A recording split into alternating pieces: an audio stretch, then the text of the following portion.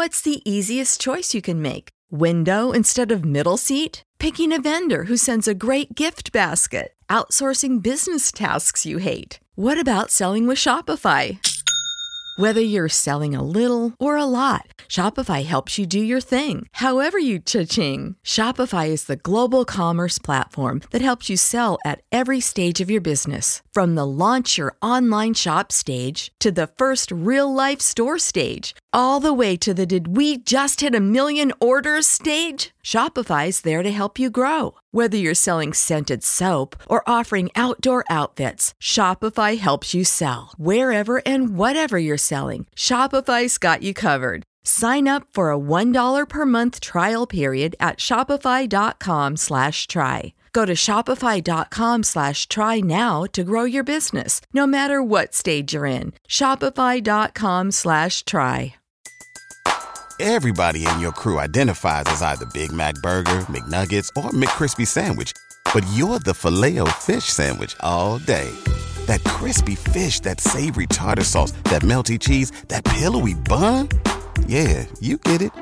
Every time. And if you love the Filet-O-Fish, right now you can catch two of the classics you love for just $6. Limited time only. Price and participation may vary. Cannot be combined with any other offer. Single item at regular price. Ba-da-ba-ba-ba. What's up, everybody? Welcome to another Baseball America Prospects podcast. I'm Carlos Collazo, along with Kyle Glaser here. We are getting ready to talk about the Rockies system, another exciting system in our series of farm system breakdowns, if you will, on these podcasts. Excited to be back with Kyle hosting and Kyle giving you all the analysis of this system. But I guess first and foremost, Kyle, what are your just overall thoughts on the Rockies system? Not one of the top systems in the game by any means, but definitely some interesting players. Just what are your thoughts on the system as a whole? Well, you mentioned not one of the top systems in the game. They were last year, and the reason they're not anymore is they graduated the guys. Yeah. 4 guys, German Marquez, Jeff Hoffman, Kyle Freeland, Antonio Senzatella. Senzatella, Freeman, and Freeland and Marquez in particular helped get them to the playoffs. Mm-hmm. So if you're going to have a system that falls from top 10 to well outside of it, you want it to be because of how it happened to the Rockies. They graduated their guys, got them to the post-playoffs, or the one-game wild card at least. So I think the Rockies have to be very, very happy with how their farm system has gone for them. Even before that, you had guys like David Dahl. We saw Raimel Tapia graduate, Trevor Story a few years ago, or it was only really 2016. There's a lot of guys that have come through this system and become successful big leaguers. And even though the system, just because of those graduations, is not as deep as it used to be, there's still a group of guys here you say, these are guys who project as quality big leaguers who other organizations like and target. And I don't think by any means, you look at like the Cubs, for example, who graduate a lot of guys and trade away a lot of guys, and now they're number 30. The Mets, who had Conforto and Syndergaard and Michael Fulmer, who they traded, all these guys, and now they're number 28-ish or whatever. Other teams have graduated a lot of talent and fallen a lot farther than the Rockies have. So I think all things considered, the Rockies are in a pretty good place. Very solid spot for the amount of guys. I think they graduated 4 starting pitchers, which is really impressive. And then you look at them as a whole, it looks like a strong group from an infielder standpoint, maybe not so much from the outfielder standpoint, but when you talk about that strength in the infield, the obvious guy to talk about is Brendan Rodgers. The number 1 prospect, he's got above average tools across the board, really except for his speed. What is it about Brendan Rodgers that makes him the number 1 prospect in this system? And was it an easy decision to go with him? Because from an outside perspective looking in, I would say that seems to make the most sense. Yeah, so Tracy Ringlesby put together the Rockies top 10, and Brendan Rodgers is one of the best prospects in baseball, top 20 prospect. And what makes him so special, they talk about the greats make it look easy. Brendan Rodgers makes hitting look insanely easy. Doesn't matter what you throw him, 100-mile-an-hour fastball, knee buckling, curveball in the outer half, slider, bust him inside, and he just makes it look easy. Barrel to the ball, quick hands, stays balanced, very rhythmic, good timing, gets great feel for the barrel. This was a guy that even when I went out and saw him a couple games last year in the California League, he hit 400 in the first half and then got promoted up to Double-A, had to come back at the end of the year to make up some lost time for injury and fell below the 400 mark. But the only other guy who's hit 400 in the Cal League with as many at-bats as he had was Jose Altuve. It's pretty good company. Pretty good company. I mean, this is a guy who is a truly elite hitter, one of the best in the minor leagues. He struggled a little bit when he went to Double-A. I think for those who are listening, Brendan Rodgers at 387, 407, 671 in Lancaster this year in 51 games. Then a 260, 323, 413 line in Double-A when he moved up to Hartford. And that's where he's going to have to make some adjustments. He's still very young. He was only a 2015 draft pick. He's 20 years old. I think with him, there's a wide-ranging projection of, to use scouting parlance, plus hitter, above average, maybe even plus power as he continues to get stronger. He didn't walk a lot, and that raised a lot of concerns for people. 12 walks. But part of the consideration with that was when I asked people, okay, why was that? It was because he's such a good hitter that he didn't miss his pitch. And very often at high A, you're going to get a pitch, that pitch number 3, pitch number 4. You're going to get a fastball that gets too much to the plate. Yeah. You'll just barrel it and crush it. So a lot of evaluators weren't as worried with that as maybe they are for some other players. On-base percentage over 400 with, I believe it was 6 walks, and like you just said, in high A, 387 average. I mean, he was hitting everything. So it's not like he struggled to get on base because of that. But it will be interesting to see how he kind of develops and adjust to the pitching as he moves up the ladder. I guess he got a little taste of that in Double-A, which brings me to my next question. Are there any concerns with the step back that he took in Double-A, or is it too small of a sample, too early to really get a good I guess, to figure out what he's going to do at that level? No one was really concerned about him in terms of what he's going to develop into as a hitter. I think in the field is where the questions are. You mentioned that below average speed. A lot of evaluators feel like his foot speed just isn't quite sufficient enough to play shortstop. I heard that more from the guys that saw him in Hartford than in Lancaster. The guys who saw him in Lancaster saw a guy they talked about could play shortstop in the mold of a Trevor Story or a Corey Seager, who isn't the quickest foot speed twitchy guy, but he positions himself well. He's got a plus arm, really advanced instincts, makes plays to his left and his right. So you say, yeah, this guy can do it. However, that was only the guys in Lancaster. Once it got to Hartford, the ball was getting on him a little quicker. There was a sense from a lot of evaluators who saw him there that he was not a future shortstop. I got to talk to some individuals within the Rockies organization, and even one or two of them kind of told me, I don't want to attribute their names or anything, but they told me they envision Brendan Rodgers as their second baseman of the future. That is how they see him. He'll continue playing shortstop. He can play it.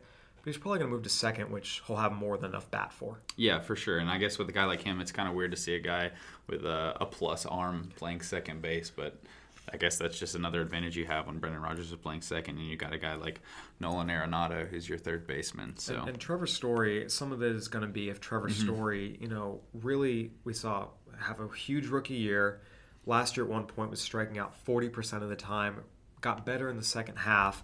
Some of it's going to be what Trevor Story does, because if he goes back to punching out 40% of the time, then there might be an adjustment there. But I think for now, if you're a Rockies fan, expect to see Brendan Rodgers manning second base and being a really, really good player independent of position because of what he can do for you with the bat. For sure. Then after Rodgers, for me, I know we like to talk about tiers and where the tiers of prospects are in these systems, and I know you do too as well when we've talked previously. Rodgers seems to be in a clear tier 1 of his own in this system. Correct me if I'm wrong on this, but where would you say the next tier is? You got guys like Ryan McMahon, Riley Pint, who's been an extremely exciting arm since he's been drafted, but maybe hasn't produced as much as you want. What would you say that next little grouping is? So that is the next tier. Pint, McMahon, 2, 3. Those were the real considerations for who would be number 2 and 3 in the system. I actually want to start with Pint. I mean, this is a guy. He does seem to be like the guy that's just fun to talk about if he is. A little annoying at times just because you see the stuff. So, first of all, the evaluators who saw him, I was actually a little bit surprised how many evaluators said they still believe in him. Because let's just get out there. 2-11, 5.42 ERA, 79 strikeouts, and 59 walks in 93 innings. 26 wild pitches. 26. 8 hit batters. So 59 walks, 8 hit batters, 26 wild pitches, struck out well under a batter an inning for a guy with premium stuff. All the red flags are there, stuff that doesn't translate. It didn't really, they tried to give him extra off days. They tried to pull him back a little bit, and none of it really seemed to work. That all being said, the evaluators who saw him in Asheville still said, I still saw enough that you have to really, really project. He's super, super, super raw, even by the standards of a high school pitcher. Yeah. He's very raw. to the point he probably needs to go back to Asheville this year. I heard that from a couple people in the Rockies organization. He'll have to repeat low A because he's not ready for high A. Yeah, the numbers would suggest that's the case. But you still see a fastball that can, get up to 101 and work in the high 90s. They saw a slider that they could project could eventually become above average. A curveball they saw was usable. A changeup that might have a chance. So you still saw 4 pitches. And the other thing that came out was the delivery was repeatable, which was strange. It wasn't an issue of all these walks and wild pitches and hit batters. His delivery wasn't all over the place. It's not like he's lacking the athleticism. Yeah. It seemed to be more mental, and there was a sense, evaluators generally believe you can fix the mental more than the physical. That's not always the case, and I think that's what it's going to be with Riley Pint is, can he make the mental adjustments? Because the stuff is there, delivery is there, but when it gets to getting on the mound and competing and throwing strikes, look, just straight up, he's fallen short, and that's where he needs to get better, and he's going to have a chance this year. And from your perspective, from what you know, Pine, is it a matter of locating the fastball? Is it the secondary offerings, or is it kind of across the board? Across the board. Yeah. You'll see him bounce a fastball, then you'll see him yank one, 5 feet outside the left-handed batter's box. Then you'll see him, bounce a curveball. There's a lot of issues there. The command on the breaking ball has been raised in particular, but it's not like he throws the fastball that much for consistent strikes either. Cool. And then we go back up from number 3 to number 2 with Riley McMahon. He's a guy who moved from, Ryan McMahon, excuse me. He moved from third base to first base this year and is one of the top first base prospects in baseball really at this point, even though the position might not be that strong overall. But what do you see in Ryan McMahon? Well, this was a big bounce back year for him. I think it was interesting talking to a couple of evaluators. They felt like last year one of the issues with him was he was kind of late on the fastball and not on the off-speed stuff. He was kind of getting caught in between a lot. And they said they saw a big approach adjustment this year where he said, screw it, I'm just going to hit the fastball. And he was on it. He was a big, strong guy, good body. It's a pretty swing. Just sit fastball and crush it. And I think once he simplified his approach, you saw the strikeouts go down. You saw the amount of contact go up. You saw the amount of hard contact go up. So even though he did benefit from hitting in Albuquerque, you saw massive improvements, what he did at Hartford year over year.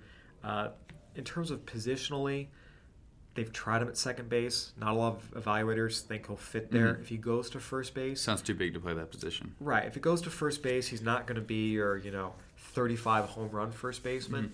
But there was a sense that with his ability to hit fastball, that sit on the fastball and hit it, and, curveballs don't break as much in Coors Field, that he'll be able to put up some big numbers there and ultimately parlay that into an everyday job with the Rockies as their first baseman moving forward, perhaps as soon as this year. Yep, and he hit well this year in AA and AAA, so it wasn't just a case of the PCL helping him out there. He had 6 home runs in AA and then 14 in AAA. Got a little cup of coffee in the big leagues where he struggled, but it was only 17 games for him, so exciting guy to watch moving forward. I think the important thing in the big leagues, 5 walks to 5 strikeouts. Because that was always the thing with him was, a lot of strikeouts early, in part, again, because we talked about he just wasn't able to kind of figure out what he wanted to hit. He was caught between a lot. Once he decided fastball, it's been fine. Yeah, really, if you look at his strikeout numbers from the last few years, in 2014 he struck out 143 times. Next year, 153, 161. And then you look at 2017,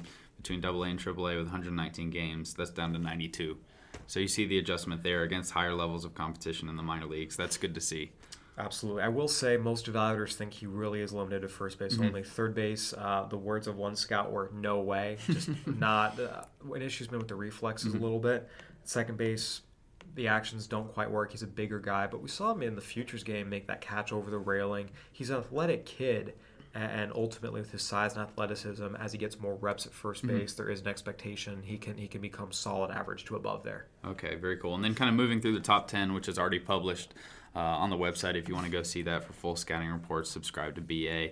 But 4 through 10, we've got Colton Welker down to Tyler Nevin. Who really excites you in this group? You got a couple corner infielders, a couple middle infielders, and then a trio of right-handed pitchers after Riley Pint.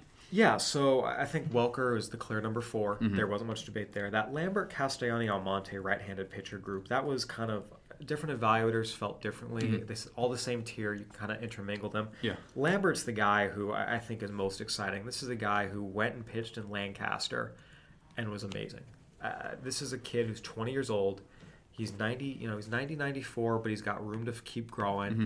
You saw a curveball that a lot of evaluators put, scouting parlance at 60 grades on, and on his best 70s. Wow. A changeup that was advanced for a high schooler, got a lot of future 55 to 60s on it. So if he can just grow a little bit more, he's still a more slender guy. Mm-hmm. There's room for an extra 20 pounds on there. If all of a sudden that fastball goes from 90-94 to 92-96, 93-95, touch of 7, mm-hmm. all of a sudden you've got 3+ pitches, command, 2 breaking balls. I think for him, even if it doesn't come, there's still enough there you can say, I think we can stick this guy at the back of a rotation. He's really good, and he's ice in his veins. He's got all the intangibles you want to see. Someone told me, pick winners with a good arm. That's Peter Lambert. For sure.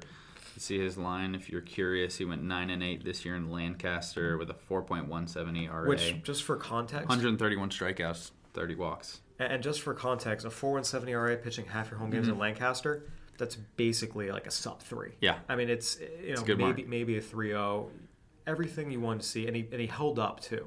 Very durable, pitched over 130 innings, I believe, and then pitched more in the postseason as well.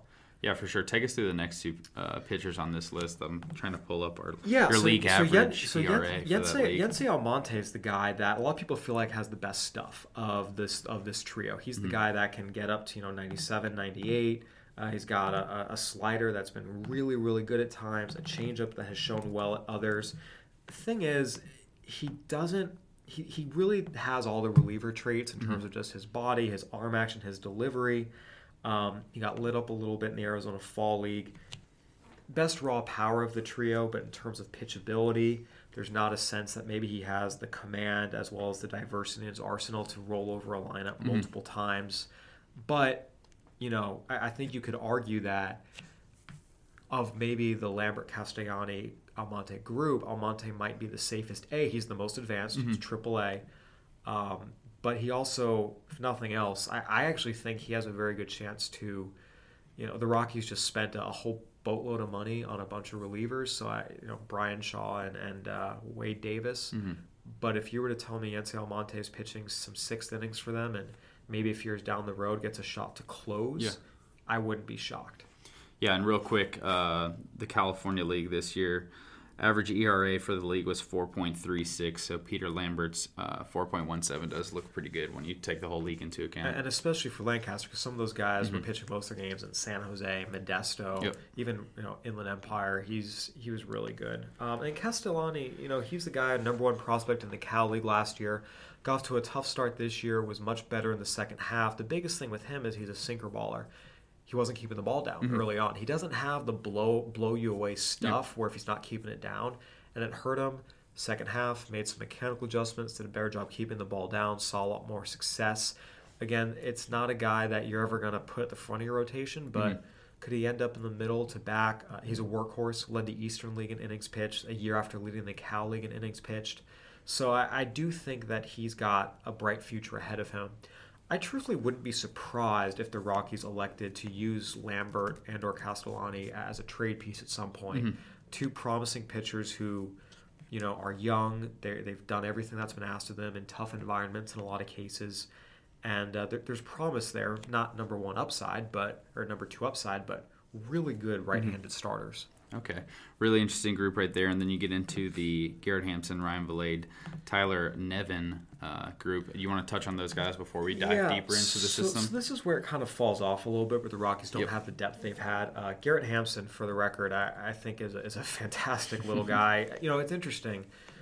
Short college shortstop gets the scrapper label thrown on him. That actually does him a disservice. This is a guy who's a 70 grade runner. He's a really good athlete. He's smaller, so people are going to say, "Oh, small, middle infielder." They're going to start throwing things like David Eckstein on a guy. That's not who Garrett Hampson is. Garrett Hampson is, incredibly fast, ridiculous reflexes, really good body control. He's actually an excellent athlete who, just because he's smaller, people seem to just throw the scrapper label on him, but that's not the right label for him. He's a second baseman long term in terms of he can play shortstop with the glove. He doesn't quite have the arm for it, particularly if he has to go deep into the hole. But the guy makes a lot of contact, has a little more pop than you think. It's not like he gets a mistake pitch and lines it for a single hole, driving into the gap. Again, really, really good second baseman. Hands, arm, instincts, reflexes. Again, the athleticism to play the middle infield, he has it in spades. Most people think he'll be a future utility guy. Would not shock me if he ends up outdoing that projection. But, really good big leaguer, but still, at the end of the day, probably a utility guy. Yep. Then you get into Ryan Vilade, who is number 9 on this list, drafted in the second round out of Oklahoma High School, and really hit well in his debut. He was drafted as an offensive player and hit 308, 438, 496 in his first taste of professional ball in the rookie league. Not sure if he's going to stick at shortstop long term, but for now, that's where he's at. What do you think on Vilade?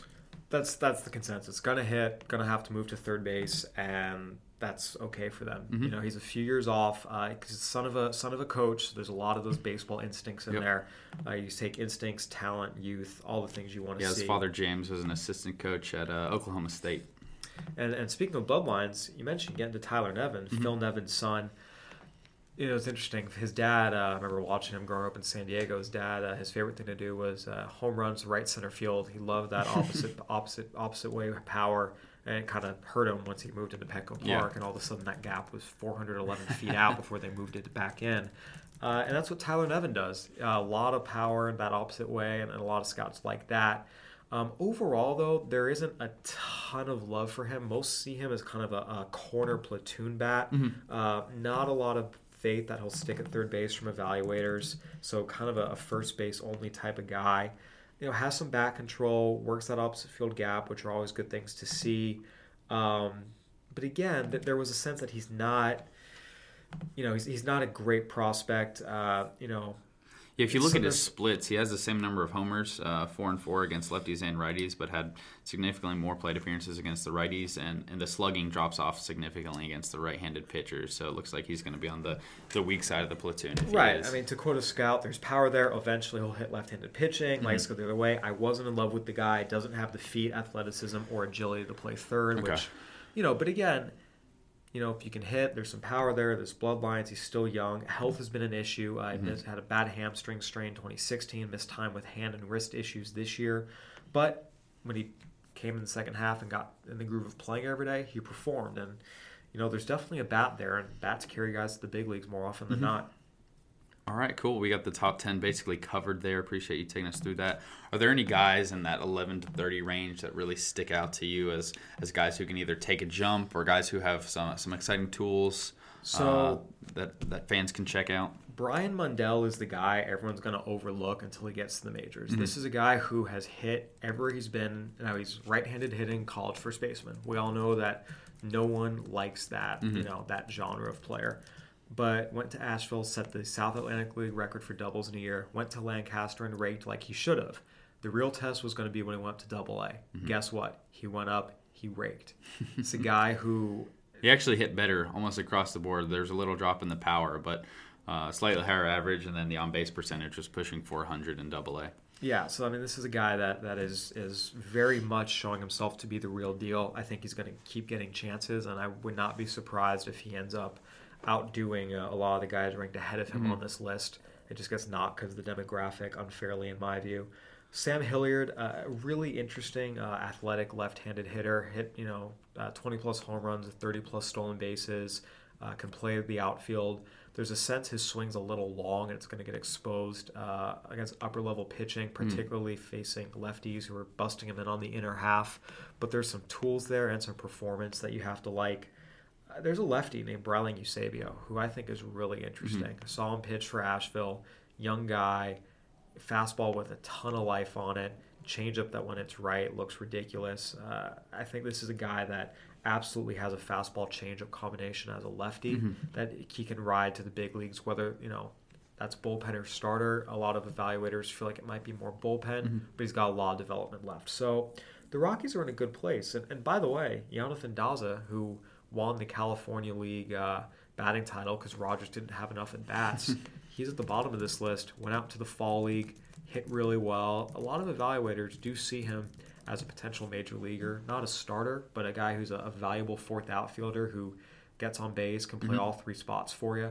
So I will say the Rockies, just to kind of circle back, Daza's in the 20s in the system. Yeah, a guy who hit 341 this year. So you still see, and I think that's probably a lower rank than he deserved, but you still see guys who say, yeah, there's a major league path there. You talk about the major league path, and that kind of ties into what I was going to ask about next. Or who are some guys who you think could impact the big league club as soon as next year? You obviously have a good mix of guys and ETAs in this system, but I feel like Brendan Rodgers is really playing for a shot sooner than maybe you would have thought. He is a number 3 overall pick, so maybe you think that his progression through the minors has accelerated a little bit. But is he close at all to breaking in the majors? He obviously has some people ahead of him at his position. Maybe you want him to get a little more time in Double-A. It's possible for him to see the majors by the end of the year. I don't think we'll see him earlier than that. You mentioned some of the guys ahead of him, but the other thing with him is he's had a little bit of trouble staying healthy. Yeah. Played 110 games in Nashville, which is fine, but that's still 30 games missed. And this year he only played 89, so we want to see him stay healthy, get up to Double-A, really perform there. We'll see Ryan McMahon. There's a sense he actually has a chance to go out and do what Trevor Story did and put up some insane numbers early. Actually, looking at Brendan Rodgers, just his BREF page, 110 games is his career high at this point in professional ball, so that is a good call. Just his offensive outburst the first half of this year, I think, got everyone excited, including myself. So and it's deserved, but I do think McMahon will be on the big league roster a lot of the year. I think we'll see Yency Almonte come up and pitch out of that bullpen at some point. The one other guy who's kind of interesting is Sam Howard, a lefty who finished just outside the top 10 in this system. Again, nothing sexy, nothing that makes you go wow. But a lot of evaluators liked him as kind of that lefty swingman spot starter type. A couple actually liked him even more than Ryan Castellani. Just a guy, he's not really touch and feel. He actually has some stuff, but pitch off his fastball well, competes. Chance to start, advanced left-hander, Triple-A, performed. I think we'll see him. Yeah, Sam Howard, a guy who threw 127 innings this year between Double-A and Triple-A with a 3.32 ERA, so respectable numbers there in offensive environments for the most part. So Albuquerque. I mean, not only offensive environments for the most part, the single most offensive environment. He held his own. That's where that ice in his veins competing comes in. Look, they're in an okay spot. You look at the Rockies' big picture. You look at their big league roster with a lot of guys still 28 and younger on both the pitching staff and the position player side. They spent a lot of money on their bullpen. They're going to see about getting that fixed. But I do think they're in good shape. Again, this isn't the craziest system, but they don't need 8, 9, 10 guys to hit for them. They only need... Yeah, they've got a pretty good core if they're already doing that. Right. If just, 4 or 5 of these guys end up hitting, that's all they need. So I think they're in good shape. Well, I think you summed it up pretty well there, Kyle. Unless you have any final thoughts, I think we can wrap this one up. I guess I'll give you the last word. Anything else on the system you want to touch on? I think that's pretty much it. Now just see how that all plays at the big league level. I mean, the Rockies made the playoffs last year. I think there's a really good shot. They're there to stay. Tough division, but they definitely have some pieces there that are exciting. A lot of really good young players to kind of bank on for the next few years, and hopefully a few more with this system. If you want all the details on the Rockies system, be sure to pick up a copy of the Baseball America Prospect Handbook. For Kyle Glaser, I am Carlos Collazo. Thank you guys for listening.